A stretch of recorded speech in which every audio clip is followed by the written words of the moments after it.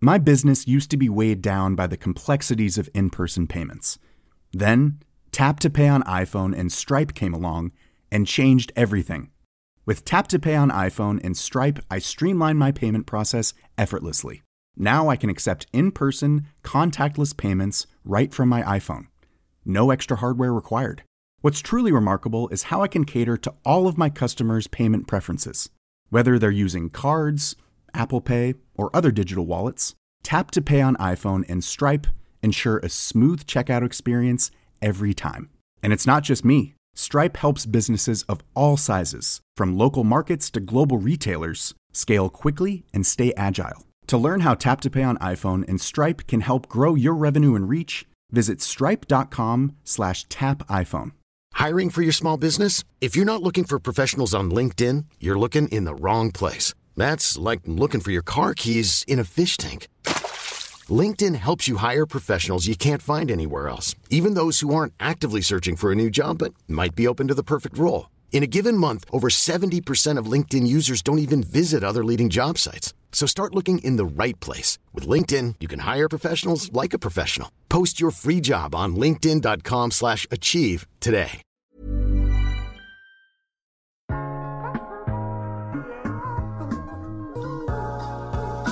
Hej, mit navn er Mette Blok, og du lytter til iværksætterhistorier produceret af Podtribe Media. I dag skal du høre historien om LendMe, fortalt af Frederik Moormann. Frederiks iværksætterrejse startede allerede som ansat i en stor dansk virksomhed, hvor gode idéer og en entreprenant tilgang var grundstenen for at stige i hierarkiet. En god blanding af at være kørt sur i corporate-verden og en stor nysgerrighed fik sparket gang i LendMe-projektet. Frederik forstod simpelthen ikke, og han var nysgerrig på, hvordan Danmark som et af de mest digitaliserede lande i verden ikke havde en platform, hvor man kunne sammenligne priser på lån. Derfor gik Frederik til sine kommende co-founders og pitchede sin idé. Og selvom de ofte var kritiske over for nye idéer, så var det her en no-brainer for dem.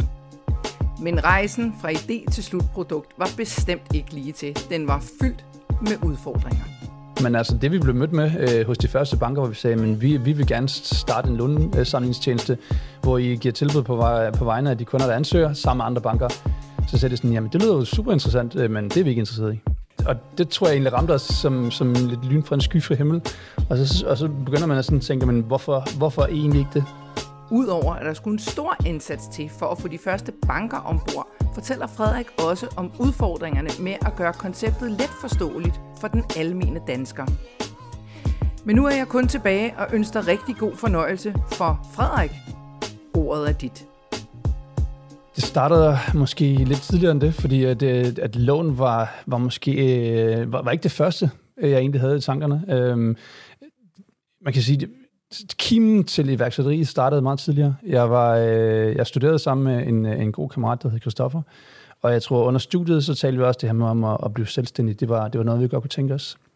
Efter endt uddannelse i 2006, der startede jeg i Saxo Bank, og det var inden finanskrisen virkelig heydays. Man kom ind et sted, hvor man følte, at the sky's the limit. En masse entreprenante mennesker, der ligesom sagde, men hvis du vil det nok, så skal du nok lykkes. Og jeg tror, det var en af de der steder, hvor man ligesom fik troen på, at hvis du har nogle gode idéer, og du kæmper for det, så er alt muligt. Og det var egentlig der, iværksætterdrømmen startede. Ja. Jeg havde også samtidig nogle kammerater, der startede deres egne iværksætterselskaber og lykkedes med det, og der fik man jo også lidt blod på tanden og ville have lidt det, som de havde. Frihed og mulighed for at udleve sine egne ambitioner i forhold til at lave ting. Så kimen startede lidt tidligere. Så kan man sige, at finanskrisen tog jo en brat slutning for mange, der var i den finansielle marked, og inklusive mig selv. Og jeg skiftede arbejde fra Saxo Bank til et sted, der hedder Entercard, hvor jeg blev indsat i det med betalingskort, kreditkort på tværs af landegrænserne. Og var også med til at sætte forbrugslån op som et produkt eller privatlån, om man vil, i de forskellige markeder, og fandt egentlig ud af der, hvor forskellige markederne er, og hvor underudviklet danske marked var på sammenligning af lån i forhold til nogle af de omkringliggende lande.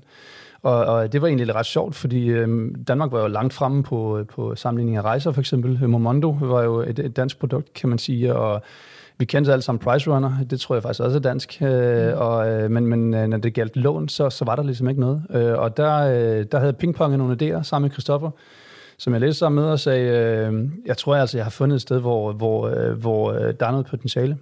Ja. Og det var så sammenligning af lån, fordi jeg så havde fået en rimelig god ballast omkring at forstå lånemarkedet, hvordan man har afsat lån, have kigget på det norske og svenske marked, og så, at Danmark var langt bagud. Var vi virkelig det? Det var også mit spørgsmål, så jeg sagde, hvorfor er vi det?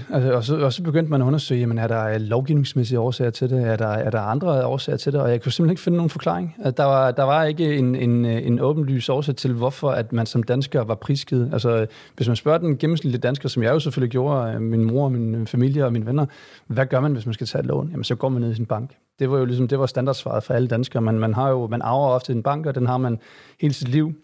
Og det der med at have andre banker, det er jo sådan lidt et fy-ord.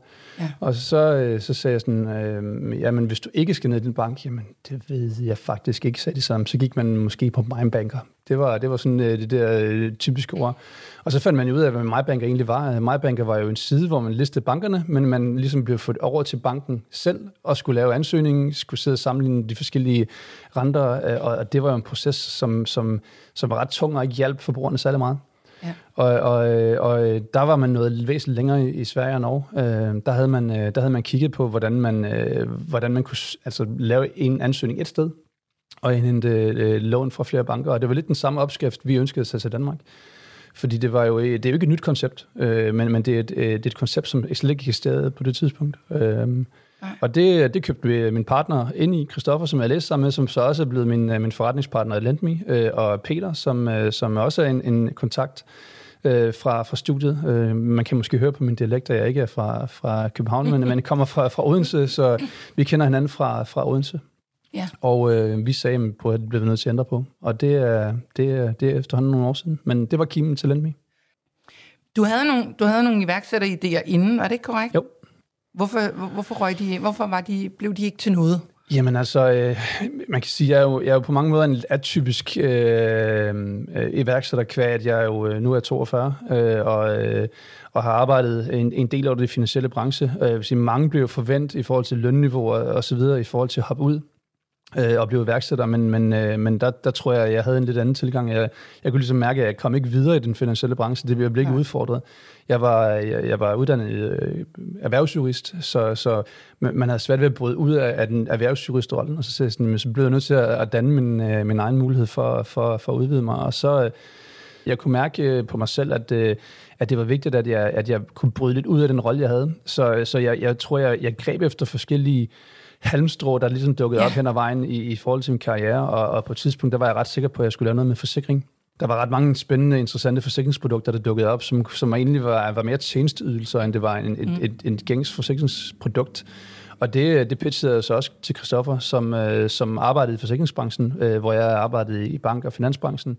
Men der var altid et eller andet, men du ved, markedet var ikke modent, eller prispunktet var for højt, eller vi kunne ikke sælge nok forsikringer til, at vi kunne tjene penge på det, og så videre. Så når man ventede og drejede det, og man ligesom fik lavet den her business case, som vi brugte meget tid på, som andre iværksættere måske ikke bruger så meget tid på, så kunne vi ligesom bare se, at det ikke hang sammen. Og da vi kiggede på formidling af lån, som LendMe jo egentlig er, men som hjælper kunderne fra den side, at de øger gennemsigtigheden, så kunne vi egentlig se, at mange af de her ting, de linede op på en god måde. Altså, der var penge nok at tjene til, at man godt kunne tjene penge. Markedet var stort nok til, at det var et interessant marked at gå efter, og i sidste ende, så var det jo interessant for forbrugerne, fordi man gav dem noget, som de ikke havde i forvejen. Man gav dem muligheden for at sammenligne priser, og basalt set spare penge på de lån, som vi alle sammen tager i vores liv. Altså når du siger det, så tænker jeg jo også, jamen forsikringsselskab kan man godt finde på at tegne en forsikring et andet sted, men bank, det er jo netop ofte sådan, at du går ned til den klassiske, den du har. Men der er jo så mange parametre, der kan gøre det. Det kan godt være, det ser billigt ud rent rentemæssigt, så er der nogle kæmpe store stiftelsesomkostninger. Og så er der rentetilskrivninger. Er det en gang om året? Er det en gang om måneden? Er det en gang om ugen? Så det er jo virkelig svært for den almene, altså for en helt almindelig person som mig, at gennemskue, hvad er for et lån, der skal, så stort, hvad er så den billigste måde for mig at få det på? Man kan jo næsten mistro bankerne for at have spekuleret en lille smule i at gøre det nogle gange lidt svært at finde ud af, hvad priserne er. Det tror jeg nu også. Og hvis kravet ikke har været der for befolkningen, og man langt hen ad vejen har klaret sig fint uden, men så har der jo ikke rigtig været nogen burning platform for bankerne at ændre det. Man kan jo sige, at på godt og på ondt, sådan noget som corona har jo ændret måden, hvorpå man laver bank, og måske fast-forwardet udviklingen, når det gælder IT for bankerne, en 3, 4, 5, 10 år måske i virkeligheden. Og den udvikling, som vi oplevede, var jo, at de fleste steder, hvor man skulle sammenligne priserne og få et objektivt bud på, hvad det ville koste at tage et lån, det krævede ofte, at du skulle ringe, eller du skulle inden for arbejdstid skulle ned i en filial og stå med dine lønsedler osv. Og det gør det bare meget, meget svært. Og det var den tjeneste, vi egentlig prøvede at løse for kunderne. Altså gøre det nemt og tilgængeligt, at du kan sidde søndag aften efter aftensmad og egentlig få priser på de lån, du har. Hvor meget kan du spare ved at flytte lånene? Og så sige til bankerne, at vi vil gerne være den skæringsflade mellem kunden og jer, hvor det eneste egentlig skal stille til rådighed, det er den infrastruktur, som jeg allerede har. Og det tror jeg løser rigtig, rigtig mange problemer, og for den sags skyld også for bankerne. Altså det er jo, at de får adgang til nogle kundeemner, som måske under normale omstændigheder ikke havde opsøgt dem. Og det er lidt det samme inden for forsikring. Forsikring har jo også været et skærmet område, kan man sige. Det er jo en beskyttet branche, som oftest ikke har haft behov for at lave digitale skæringsflader, som er nemt for kunden at opsøge, fordi du opsøger dem. Du kommer til dem og siger, jeg har et behov, og så er det sjældent, at du går til mange forskellige for at få det behov dækket. Jamen, jeg ved det. Jeg har selv prøvet at se, om der var en enkelt forsikring, jeg kunne gøre billigere, og så skal man ind og søge, og så bliver man ringet op af en, som virkelig gerne vil have dig i stald, og som lige glemmer at fortælle, hvad egenbetaling eller selvrisikoen er. Og det er bare... Og så tænkte jeg, fuldstændig som alle andre, det er lige meget. Det er lige meget. Jeg bliver bare. Ja, så er der lidt gynger og karusseller. Du tjener lidt billigere på den ene forsikring, lidt dyrere på den anden, og så er der, hvis du ikke får nogen skader, så er der 10% det ene og det andet. Altså, og sidst ende, så kan du så gennemskue, hvad det er, du egentlig betalingsforskellen er. Og det gør vi meget ud af på vores platform. Altså, vi prøver at opstille de forskellige tilbud på en objektiv måde, hvor vi opstiller dem ens, der gør, at man som slutbruger kan få syn for sagen, altså hvad er etableringsomkostning, hvad er renten osv. Ja. Og der er jo også noget med, at det er jo heller ikke et krav, hvordan man skal opstille de her informationer hos bankerne. Der er jo nogle krav til, at man skal oplyse de informationerne, men hvordan man opstiller dem, kan jo gøre det svært for den enkelte kunde at afkode, hvad forskellen på priserne er. Så da du sidder sammen med Christoffer og med Peter, som ikke er erhvervsjurist. Peter er ikke erhvervsjurist, og han er geofysiker. Ja, men det giver jo super god mening. Ja, vi plejer faktisk at underholde forskellige mennesker med at fortælle det, men Peter han er geofysiker, men det tror jeg faktisk har været en styrke for os. Ja. For som Peter plejer at sige, men altså, jeg havde ikke nogen forudanelse om, hvad det var, jeg gik ind til. Nej. Så jeg stillede alle de der dumme spørgsmål, som man ville blive mødt med. Og Peter var jo så også vores IT-mand, kan man sige. Så han havde arbejdet hos DMI i deres IT-afdeling og forstod store datamodeller, API'er, altså det, at man kan kommunikere via en API via en bank. Ja. Så faktisk var det en styrke for os, at der kom en ude fra det finansielle lukkede miljø, hvor vi alle sammen talte OP, og vi alle sammen talte månedlige ydelser, men han ligesom forstår, du bliver nødt til at sige det til mig igen, for jeg forstår det simpelthen ikke. Altså. Ja. Fortæl mig det på dansk. Præcis. Ja, for man kommer meget hurtigt til at tale sådan et sprog med mange konsonanter, som ingen andre forstår end en selv, ikke? Præcis. Ja. Og altså, så er sammensætningen, kan man sige, os tre har jo også været ret unik og heldig, fordi da vi startede Lendme, der havde jeg fået mit andet barn. Christoffer havde andet barn også, og Peter var i gang med at få sit tredje barn også. Så det er jo også atypisk kvæg vores alder, at vi var plus 40, eller slut 30'erne, og vi havde 2 og 3 børn, og da jeg fortalte min kone, at nu skulle jeg være selvstændig, så var det da ikke lige klapsalve, hun sagde sådan, jamen, hvordan har du tid til det? Ja. Vi laver også bare en Lendme børnehave. Altså, det præcis, må være det. Ja. Præcis, på et tidspunkt, så må vi diversificere en lille smule. Men for I får ideen, I snakker om, det er en god idé, det her. Så skal I i gang. Hvordan hokker får man det her op at stå? For jeg har sådan lidt en følelse af, at det er jo et produkt, som er virkelig rart for forbrugerne, men også en lille smule usekset. Mm-hmm. Så hvordan får man det op at stå, og får folk med på det? Men der er jo mange ting, der går før det, at man har et produkt, man kan præsentere kunden for. Ja. Og det undervurderer man måske i virkeligheden langt hen ad vejen, hvad er. Altså, der er jo hele den lavpraktiske tekniske løsning. Hvor gemmer man data? Hvor skal data flyde hen? Og det er ret usikset at tale om, men det er sådan noget, som man undervurderer, når man egentlig bare siger, nu går vi i gang. For det at lave en WordPress-side og regne med, at alt nedunder fungerer, det er måske lidt naivt. Så før vi overhovedet fandt ud af, men hvad skulle LendMe være, så skulle vi bruge meget tid på at sætte det her op, og det gjorde vi også. Vi brugte næsten et år, inden vi overhovedet havde noget, vi kunne præsentere for slutkunden, hvor vi egentlig fandt ud af, hvordan skal det her fungere på en skalerbar måde, hvordan skal det fungere, hvis vi vil tilføje nye produkter og så videre i forvejen. Og der var Peter en instrumentel, og vi fik så også, eller vi troede, vi kunne løse det hele ved at outsource det til andre. Og det var en af de første fejltagelser, vi gjorde. Det er jo, at når man har en drøm, så skal man ikke lade andre prøve at bygge drømmen, fordi de har aldrig den samme vision af, hvad drømmen er. Nej. Men vi fandt heldigvis vores udviklingschef, eller vores koder, Thomas, hos et bureau, som vi prøvede at bruge. Og helt i uheld, så sagde vi sådan, jamen, Thomas han er altså skarp. Det kan godt være, at vi kan forklare, hvad vi gerne vil have, men vi fik lukket Thomas med over, og blev den nummer 1 ansat, og har været en key bestanddel i forhold til, at vi har lykkes. Og så brugte vi 10 måneder på at få udviklet platformen. Vi rejste nogle penge fra Innovationsfonden for at have løn til at kunne betale Thomas noget penge for at udvikle den. Og så kommer man ligesom og siger, nu har vi produktet, hvordan skal man pakke det ind? Ja. Og det er jo en hel øvelse i sig selv. Det er jo, hvordan gør man det nemt overskueligt for en slutkunde at forstå det her, der er komplekst, og måske i virkeligheden et lavinteresseprodukt. Hvad er det, man skal slå på? Hvad er USP'erne? Og det brugte vi også noget tid på, men der er jo ingen af os, der har markedsføringsbaggrund, eller egentlig ved, hvordan man skal pakkagere noget på en god måde. Så vi prøvede vel lidt halvhjertet at skabe en eller anden form for visuelt look. Og så fik vi igen en rigtig begavet mand, der hedder Martin, som er vores CMO i dag, som også havde mod på at være startup. Og hvis man virkelig tænker sig, men altså, hvor tilfældigt er det, at man i en forholdsvis nær omgangskreds kan finde mennesker, så på det tidspunkt i livet er klar til at sige det job op, og basalt set gå til uden løn i en periode. Men Martin kom ind og satte retning på, hvad vi skulle, og brugte rigtig meget tid på at finde ud af, men hvad er tone of voice? Hvordan præsenterer man det? Hvad er det, der er vigtigt for en uindvidet person i forhold til at forstå, hvad lån er, og hvad det er, man skal holde sig i jagt for, og hvordan man præsenterer den på en god måde. Og det er jo virkelig the secret sauce i forhold til at få det her til at fungere. Er du et af de startups, der er trætte af at bootstrappe? Eller har du brug for et boost? Så skal du lytte med her. Fra 1. juni kan du ansøge om at blive en del af Propagator 01, der har et mål, nemlig at skubbe talentfulde early stage startups forward faster. Propagator 01 er et nytænkende 9-måneders program, der er tilpasset det enkelte startups udviklingspotentiale. Der er kamp om pladserne, så skynd dig at indsende dit pitch via hjemmesiden propagator.co, hvis det er dig, der skal have en af de 15 pladser. Det synes jeg er interessant, at du siger det, altså det her med tone of voice og sådan, for det her jeg lige, når du siger det, giver det super god mening, men jeg har aldrig tænkt over det.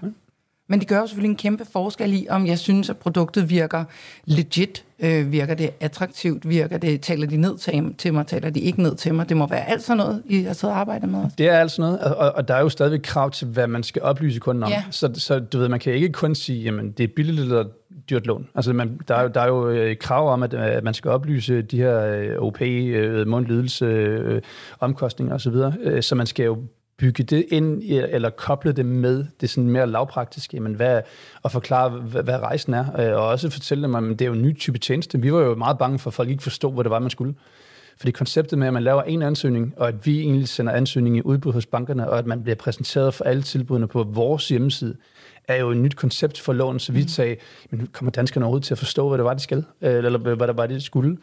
Og der tror jeg, at vi tog grueligt fejl på den positive side. Altså folk tog det til sig, og jeg kan huske, da vi gik live der i maj 2017, hvor vi åbnede for Google Ads og kunne tracke, hvornår der kom mennesker ind på hjemmesiden. Altså man fik jo myregrupper over hele kroppen. Ja. Og tænkte, nu er der altså en bruger derinde på vores hjemmeside. Og vi sådan tænkte, nej, lige om lidt, der ringer telefonen, fordi de forstår ikke, hvad de skulle. Men du ved, de fik lavet en ansøgning med det samme, og ansøgningen blev registreret, og vi sendte den til bankerne, og altså, det var egentlig meget underligt. Men vi blev ved med at holde fast i, men er vi nu sikre på, at folk forstår vores tjeneste? Ja. Og den første CV-reklame, vi lavede, for vi besluttede os ret hurtigt for, at vi blev nødt til at brande det her. Fordi det er at bare sige en sammenligningstjeneste, hvis man ikke fortæller om det, så får man ikke fat i de mennesker, som har et behov, men som ikke ved, at der er en løsning. Og den var jo meget drevet af, at vi prøvede at forklare, hvad går tjenesten ud på? man fandt lynhurtigt ud af, at det var så ikke nødvendigt, fordi folk forstod det intuitivt. Folk var vant til Momondo, folk var vant til PriceRunner, folk var vant til andre ting. Og den måde, vi egentlig havde forklaret rejsen på siden, altså når man ramte siden, var det nok i sig selv til, at man vidste, hvad man skulle. Og det har også båret præg af, at vores senere reklamer har været meget mere fokuseret på at gøre folk opmærksom på, at de bør gøre noget, og egentlig lede dem ind på siden i forhold til at netop at bruge tone of voice og bruge farver og stemning til det, at sige, prøv, vi nudger dig til at spare penge. Overvej det. Ja, fordi det er jo gennemsigtighed, der er hele jeres, altså det er det, I slår på, at vi skal gøre det her gennemsigtigt, og derfor så er det også nemt, man kan gå ind på jeres hjemmeside og sige, hvor I forklarer, hvordan tjener vi penge. Altså, så der er ikke noget, der er faret under gulvtæppet. Nej. Men hvordan modtog bankerne det her? Fordi I skal jo have nogen at arbejde sammen med. Var de ellevilde? Ja, altså lidt igen i vores naivitet, så tror vi jo, at jamen, selvfølgelig er banker, der er interesseret i at modtage kunder, som de kan give tilbud på. Og det var den naivitet, vi egentlig gik til bankerne med. Selvom jeg selv arbejdede hos en långiver på det tidspunkt, så troede jeg måske, det havde været nemmere. Men altså det, vi blev mødt med hos de første banker, hvor vi sagde, men vi vil gerne starte en lånesamlingstjeneste, hvor I giver tilbud på vegne af de kunder, der ansøger, sammen med andre banker. Så sagde det sådan, jamen det lyder jo super interessant, men det er vi ikke interesseret i. Og det tror jeg egentlig ramte os som lidt lyn fra en skyfri himmel. Og så begynder man at sådan tænke, men hvorfor egentlig ikke det? Og det sagde de vel selvfølgelig ikke udtalt, men det er jo et spørgsmål om, at jamen, det, at man skal samle en priser, betyder jo, at priserne falder. Det er jo, at man gør noget godt for kunden, er jo, at alle lige priserne bliver lavere, end hvad man kunne få det, hvis det var, at de ikke sammenlignede priser. Og der var de ret enige om, at det var egentlig ikke noget, de var interesseret i at hjælpe os i gang med. Og det brugte Christoffer og Peter næsten 10 måneder på at overbevise dem om. Nej. Jo. Det er længe. Jamen 2, 3, 4, 5 møder, og de sagde, prøv at drenge, I har et super koncept, et godt team, det ser lækkert ud, men kom tilbage, når jeg er kommet i gang, har 5 andre banker på platformen, og jeg er så stor ikke, at vi kan undgå jer. Det var sådan set svaret. Jamen hvad gjorde I så? Jamen jeg tror, det er et spørgsmål, om man bliver ved, og så tror jeg også, det er et spørgsmål, om man finder ud af, men hvilke banker er det, der har mest at miste, og så måske targetere dem, som har mindst at miste ved det. Altså, og den strategi gjorde, at vi kunne komme i gang. Der var kun 2 banker på initielt, så man kan sige, det var jo ikke meget en samlingstjeneste, men alle lige fik man 2 tilbud. Men kan man sige, når man først var kommet i gang, og man kunne bevise, at kunderejsen var forståelig, og at det gav værdi for kunden, så kom bankerne jo automatisk. Og i dag har vi 15 banker på platformen. Og vi ser da også for os, at flere og flere traditionelle banker kigger mod sådan nogen som os, fordi det gør jo, at man faktisk kan være digital, uden at have en digital grænseflade på en hjemmeside, som er svært. Altså, når man siger til en bank, at I skal prioritere at lave et digital ansøgningsflow, som er nemt og forståeligt og intuitivt, så siger jeg, det kan vi godt, men det bliver i 2025. Og der kan vi jo fortælle dem, at det kan vi hjælpe jer med. Ja. I skal egentlig bare have et sted, hvor I kan sende ansøgninger, og I kan behandle dem, og I kan sende tilbudene tilbage. Så det er jo interessant for dem. Det må også have hjulpet, at I altså, som erhvervsjurist, altså for der må være en pokkers masse krav omkring sikkerhed og sådan noget, når man begynder at sende sådan nogle data frem og tilbage. Absolut. Det må også have krævet et enormt arbejde. Var det noget af det, I gik med til Innovationsfonden for at få nogle penge? Det var ikke det, vi gik med til Innovationsfonden, men det er jo altså, kan man sige, det er jo en basalt grundlæggende krav for at lave forretning i dag. Det er jo, at man har styr på sin GDPR, og især når man snakker den finansielle branche, og man taler så essentielle persondata, såsom hvor mange penge tjener du, og hvad er dit personnummer, eller CPR-nummer osv. Der var både Christoffer og jeg jo skadet på den gode måde af, at vi havde erhvervsjurister, både Christoffer og jeg, både inden for forsikring og bank. Så det første, vi brugte tid på, til Peters store forundring, som jo var geofysiker, det var jo sådan, vi skal jo forholde os til GDPR. Vi skal finde ud af, hvordan man registrerer hjemmel til at behandle persondata, hvordan man kan behandle data på de ting, man nu skulle, og det er super usekset at starte som 3 iværksætter med at snakke om sådan nogle ting. Men jeg tror, det har hjulpet os gevaldigt igennem hele rejsen. Det er jo, at vi har jo fokus på nogle af de ting, som er vigtige for bankerne. Og det er jo også nogle af de ting, vi bruger aktivt. Det er jo at italesætte de bekymringer, som bankerne har haft. Ja. Jamen, hvis der kommer 3 drenge på 22, som har en god idé, så vil jeg som bank sige, at det er fint, men hvordan sikrer du alle de her ting? det kunne vi adressere på en måde, vi havde siddet på deres side af bordet i 10 år på det tidspunkt. Jamen det er jo også, altså I har jo bygget et fundament op, og det kan godt være, der har jo ikke været noget, der var synligt i lang tid. Altså, men så når det først kommer op, så står det så til gengæld også ordentligt, ikke? Præcis. Hvordan fik I så, fordi det er dyrt at gå uden løn og ikke have nogen med. Hvordan fik I finansieret det her? Hvordan begyndte der at komme nogle penge ind i det her? Jamen altså, helt basalt, så de næste år fik vi ikke nogen løn. Altså og det er jo personlig opsparing, og det er, at man fortæller sin familie, at jamen, sommerferie og så videre, det bliver på en lidt anden måde i en periode. Det fyldte ikke så meget for mig. Jeg tror, at alt fokus det første år var LendMe, og så på den måde, så var det ikke så vigtigt. Men kravet om penge kommer jo på et eller andet tidspunkt, at man kan se, at kassen begynder at løbe ud. Vi havde sikret finansiering via InnoBooster til at starte med, for at sikre, at vi kunne bygge platformen, og at vi kunne ansætte Thomas til at faktisk bygge den. Så det var ligesom det vigtigste. Det var key for at overhovedet komme i gang. Og så sagde vi, på et tidspunkt blev vi nødt til at rejse nogle penge. For at kunne betale en minimal sulteløn til os, men måske mere vigtigt at sikre, at vi har nogle penge til at bruge på markedsføring, og faktisk fortælle om vores tjeneste. Så der rejste vi nogle penge fra en privat angel 2 gange for at få penge. Og så gik det faktisk så hurtigt med vores platform, at ret hurtigt efter det begyndte vi at tjene så mange penge, at vi ikke havde behov for yderligere finansiering. Det er sgu da sejt. Hvordan var det? Hvor hurtigt var det, når du siger, at det går hurtigt? Jamen altså, jeg tror, efter ved årsskiftet 17-18, der var vi cashflow positive i forhold til, at vi kunne betale vores egen meget basale løn, men vi tjente nogle penge, og at vi havde råd til at have nogle folk ansatte og betale frokost og husleje og alle sådan nogle ting. Så det gik meget, det går meget hurtigt. Ja. I det hele taget, at man laver en fintech, som tjener penge, er jo sjældent, man faktisk hører om det. Ja. Men hvad så kommer I dertil, hvor at, nu behøver I ikke at rejse flere penge, der er positivt cashflow. Hvad skal I så? Tænker I nu, altså vi fortsætter bare sådan her, eller er der nye ting i pipeline? Er der noget, der skal bygges op? Hvordan er jeres mindset? Vores mindset, det er jo altså nyt, flere ting, flere features. Hvordan kan vi gøre det bedre for forbrugeren? Hvordan kan vi hjælpe dem på andre måder? Og det er jo også noget, man skal tøjle. Det er jo, det er jo altid en fin balancegang mellem at udvikle sin eksisterende platform og skabe noget nyt ved siden af. Og der tror jeg, at vi over årene har... Altså, jeg vil sige, nogle af de områder, vil jeg måske have været lidt uenige på godt og på ondt, og udfordre hinanden, er jo, hvornår skal vi gøre hvad og hvorfor. Og det har vi jo drøftet i plenum. Man kan sige, at jeg har været administrerende direktør i en meget lille virksomhed, men den titel har ikke betydet noget imellem os. Og alt er blevet drøftet og vendt, og alle har den samme mulighed for at pitche idéer ind. Men vi tænkte produktdiversificering meget, meget tidligt, og har faktisk ikke udviklet særlig mange produkter efterfølgende. For vi fandt ud af, at der er mange andre ting, man kan forbedre i forhold til de processer, der er omkring lån. Og jeg tror hellere, vi vil være de bedste til det, vi laver, end at være gennemsnitligt til mange forskellige ting. Ja.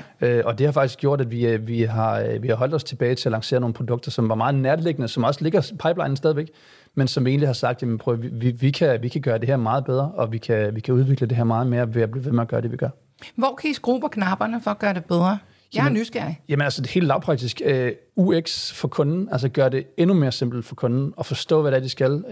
Nørde, hvordan knapperne sættes, hvad for en farve de har, hvad man siger til kunden, hvornår man kontakter dem med hvad, for at gøre det intuitivt. Og der er jo hele tiden øvelsen med at sætte sig ind i, men hvor er kunden henne nu? Hvad er det, kunden tænker over? Hvad er det, der er en udfordring for dem?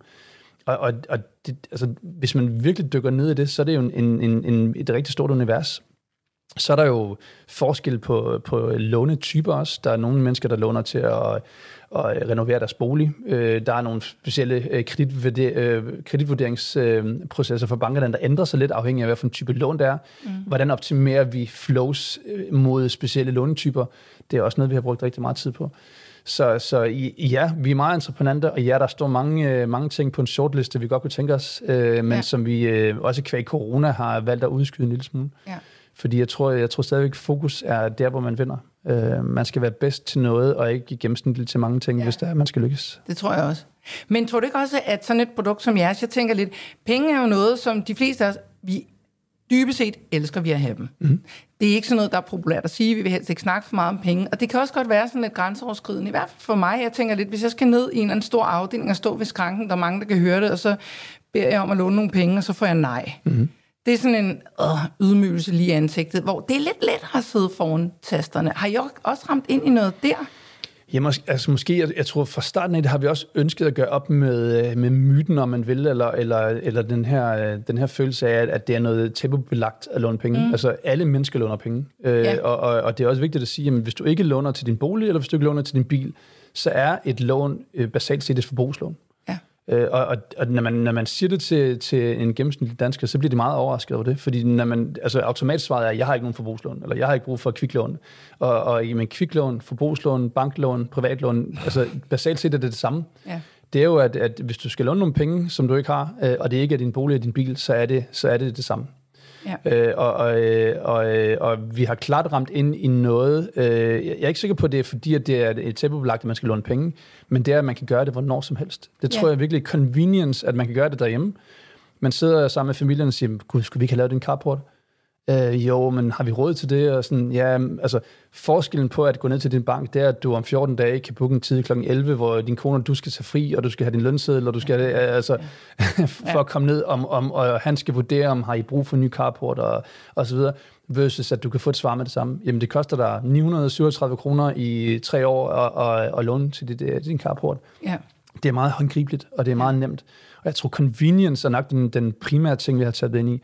Selvom der er helt klart nogen, der også synes, at det der at låne penge, det er tabubelagt, så tror jeg ikke, det er det, der er driveren for langt de fleste. Nej, jeg er gammel bankdame, så jeg har også stået der og skulle dømme op og ned med tommelfingeren, hvilket er super ubehageligt faktisk, at skulle tage den beslutning på andre folks vegne. Præcis. Så jeg kan godt forstå også, hvis det er federe over nettet. Det kan jeg godt forstå. Jeg tror, vi har lavet lidt undersøgelser også. Hvorfor har du brugt os, og så videre. Og det med, at de siger, men det kan jo selvfølgelig også være, at det er biased i deres svar, men det tror jeg nu ikke, fordi der har været anonyme spørgeskemaer. Det er mere, at det er convenience. Ja. Det er simpelthen, at man kan gøre det, når man har brug for det. Ja. Men det er jo rigtigt, hvad du siger. Altså, der er virkelig langt. Altså, du skal netop booke en tid, og så skal det passe ind. Og hele tiden, der kommer hele tiden nye aftaler, og alting flexer. Præcis. Så det er bare super svært at plotte ind. Og når man er sådan en familie, så skal du ofte sætte din kone eller mand med ned også, eller din partner, og det bliver bare svært. Ja. Altså, i en travl hverdag med børn, der skal hentes og andre ting. Ja. Hvad er så målet for jer? Hvor vil I gerne hen? Jamen, målet for os er at blive ved med at være de bedste inden for det felt, vi er i. Altså, hvis lige nu det er at samle priser på usikrede lån, og om på sigt også samle priser måske på sikrede lån og billån, det er ikke nødvendigvis... Det er ikke det, vi ikke vil, men at fortsætte med at udvikle det her marked. Ja. Vi har også kigget på, jamen, hvor stor er markedet, og markedet er kæmpestort. Altså, jeg tror, der blev lavet en undersøgelse i 2017, der sagde, at jamen, hver fjerde dansker har et eller flere forbrugslån.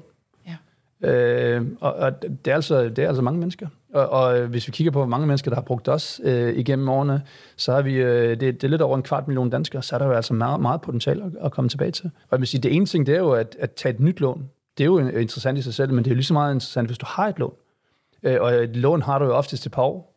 Og hvorfor ikke gå ind og tjekke renten hver kvartal, eller hver et halvår, og sige, betaler jeg stadig for meget? Der kommer løbende nye banker på vores platform. Det makroøkonomiske billede, som er lidt et svært ord, ændrer sig jo også. Rentesatsen falder og stiger i finansbranchen, så hvorfor ikke løbende tjekke dine priser? Så basalt set er det jo en tjeneste, som er interessant for en fjerdedel, eller potentielt set mere af Danmarks befolkning, altid, hele tiden.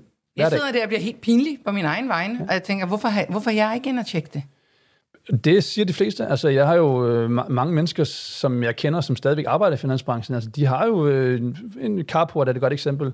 Du ved, de siger, jamen, den lånte jeg hos min bank, og jeg har ikke lige fået undersøgt, at man kan få det billigere. Så gør lige dig selv en tjeneste. Når du kommer hjem i aften og sidder i sofaen, tag lige din telefon frem, lav lige en ansøgning lige nu, og hvis det er, at du kan få det lån billigere, så giver du 0. Og jeg har fået en del øl på den bekostning. Og altså, det er jo folk, der kommer og siger, gud, jeg vidste ikke, man kan få det billigere af min egen bank. Jeg troede, min egen bank ville mig det bedste. Ja. Men altså, og hele det her med kviklån, og det, at det går kvikt, tror jeg også er en sammenblanding, som sådan rent ordmæssigt er en sammenblanding. Altså, kviklån er jo altså et ultimativt dårligt ord. Og alle vil jo gerne have kviklån fjernet, men kviklån tror jeg også i nogle menneskers verden er noget med, at det går hurtigt. Ja. Men det, at det går hurtigt på nettet, fordi det er automatiseret, og fordi det er en digital brugergrænseblad, det er jo ikke nødvendigvis dårligt. Du kan sagtens få et forbrugslån på en 3-4% i OP, hvor din egen bank måske tager 8 eller 9, altså det er dobbelt så dyrt. Ja. Og det er altså mange, mange penge, man kan spare. Ja. Og vi lavet en undersøgelse her, en spørgeundersøgelse for ikke så længe, hvor vi har spurgt en del af vores kunder, og jeg tror, vi fandt frem til, at cirka 60% eller cirka 2/3 af alle dem, der sammenlignet eksisterende lån, sparede 1.000 kroner eller mere om måneden. Nej! Så det er altså en rimelig stor motivator for det. Det er altså din sommerferie, der bliver betalt en gang om året, hvis det er, at du rykker rundt på din lån. Kommer det ikke også til på en positiv måde for forbrugerne at presse den finansielle sektor lidt? Altså, det er, når du er under konkurrence, og du bliver ved med at tabe, så bliver du nødt til at ændre noget. Og det oplever vi også. Du sidder og smiler lidt. Ja, men altså, og det er jo, en ting er jo, altså, man tror kun det er prisen, men prisen er kun en ting af det at have et attraktivt produkt for forbrugerne. Det er lige så meget kunderejsen. Jamen, hvad bliver du mødt med? Altså, er det tungt? Er det træls? Går kunderne døde i rejsen? Det oplever vi oftest. Altså, det er, at man bliver ramt med uforstående meldinger om, hvad man egentlig skal fra bankens side. Hvilke dokumentationer skal du sende? Hvor? Hvordan uploader du det? Virker upload-funktionen overhovedet? Så det er jo også lige så meget at pushe dem til at sige, prøv at I bliver nødt til at op jer. Og den del tror jeg, der er meget få banker, der egentlig var klar over for et par år siden, at de skulle fokusere på. Og det er jo det, vi gør til daglig. Vi ringer og siger, jamen bank A, I bliver simpelthen nødt til at ændre knappen, fordi der er ikke nogen, der forstår, hvad det er, man skal. Eller upload-funktionen bliver nødt til at kunne tage flere filer af gangen, fordi folk tror, at man kan uploade en fil, og så videre, og så videre, og så videre. Så prisen er absolut et parameter, men det er lige så meget et godt brugerflow, at brugeren simpelthen forstår, hvad det er, de skal, de kommer igennem. Ja. Fordi det er jo sidste ende ultimativt succeskriterie, det er at få forbrugeren det, de ønsker. Ja. Og de har jo valgt inde på vores platform, at det de gerne vil have. Men ultimativt, så skal de jo også få det. Så prisen er en ting. Og der tror jeg, at vi har haft en impact på markedet, men lige så meget brugerrejsen og brugbarheden. Ja, for jeg kommer til at tænke på det her med også, at man siger, at der er jo altså minimum 50% af alle, der handler på nettet, de forlader købet med varer i indkøbskurven, fordi nu bliver det for besværligt, jeg skal indtages for meget, eller jeg kommer til at have for god tid til at tænke over det, og nu skal jeg egentlig bruge det alligevel. Præcis. Og der er det jo den convenience. Ja. Og det ved man jo for sig selv, man vælger jo de sider, som man synes er lækre at komme igennem og fungere, hvor der ikke er for meget bøvl, og man skal gøre det ene eller andet. Ja. Og det tror jeg jo langt hen ad vejen også, at vores branche er kendetegnet af, og det er jo også derfor, vi har en fordel i forhold til bankerne, som måske i virkeligheden er notorisk dårlige, og har svært ved at følge med. Ja. Så det kan man sige, det er en competitive fordel for os. Det er jo, at vi er mere agile, og det vi laver, det er jo at servicere slutbrugeren på den bedst tænkelige måde, hurtigst muligt, med det bedste mulige tilbud. Ja. Så hvor er I henne, hvis vi skal slutte af med det? Hvor er I henne om 5 år? Jamen om 5 år, så er vi en del af den gruppe, der faktisk opkøbte os her i juli måned. Vi blev købt af et norsk selskab, der hedder Axo Finans, og deres bagvedliggende ejer.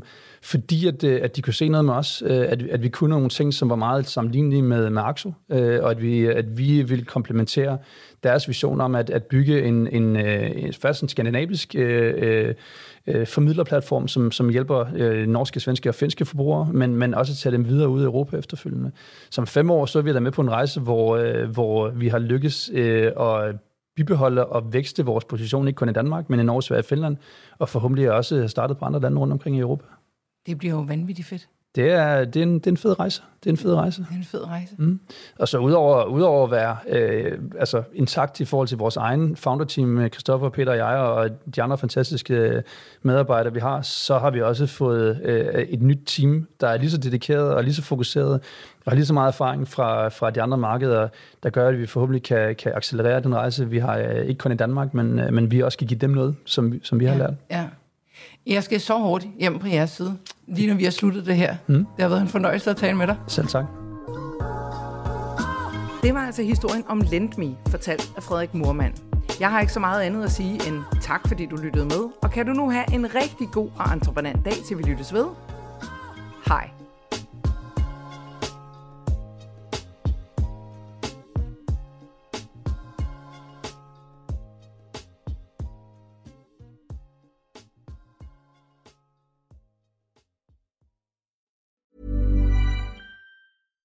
My business used to be weighed down by the complexities of in-person payments.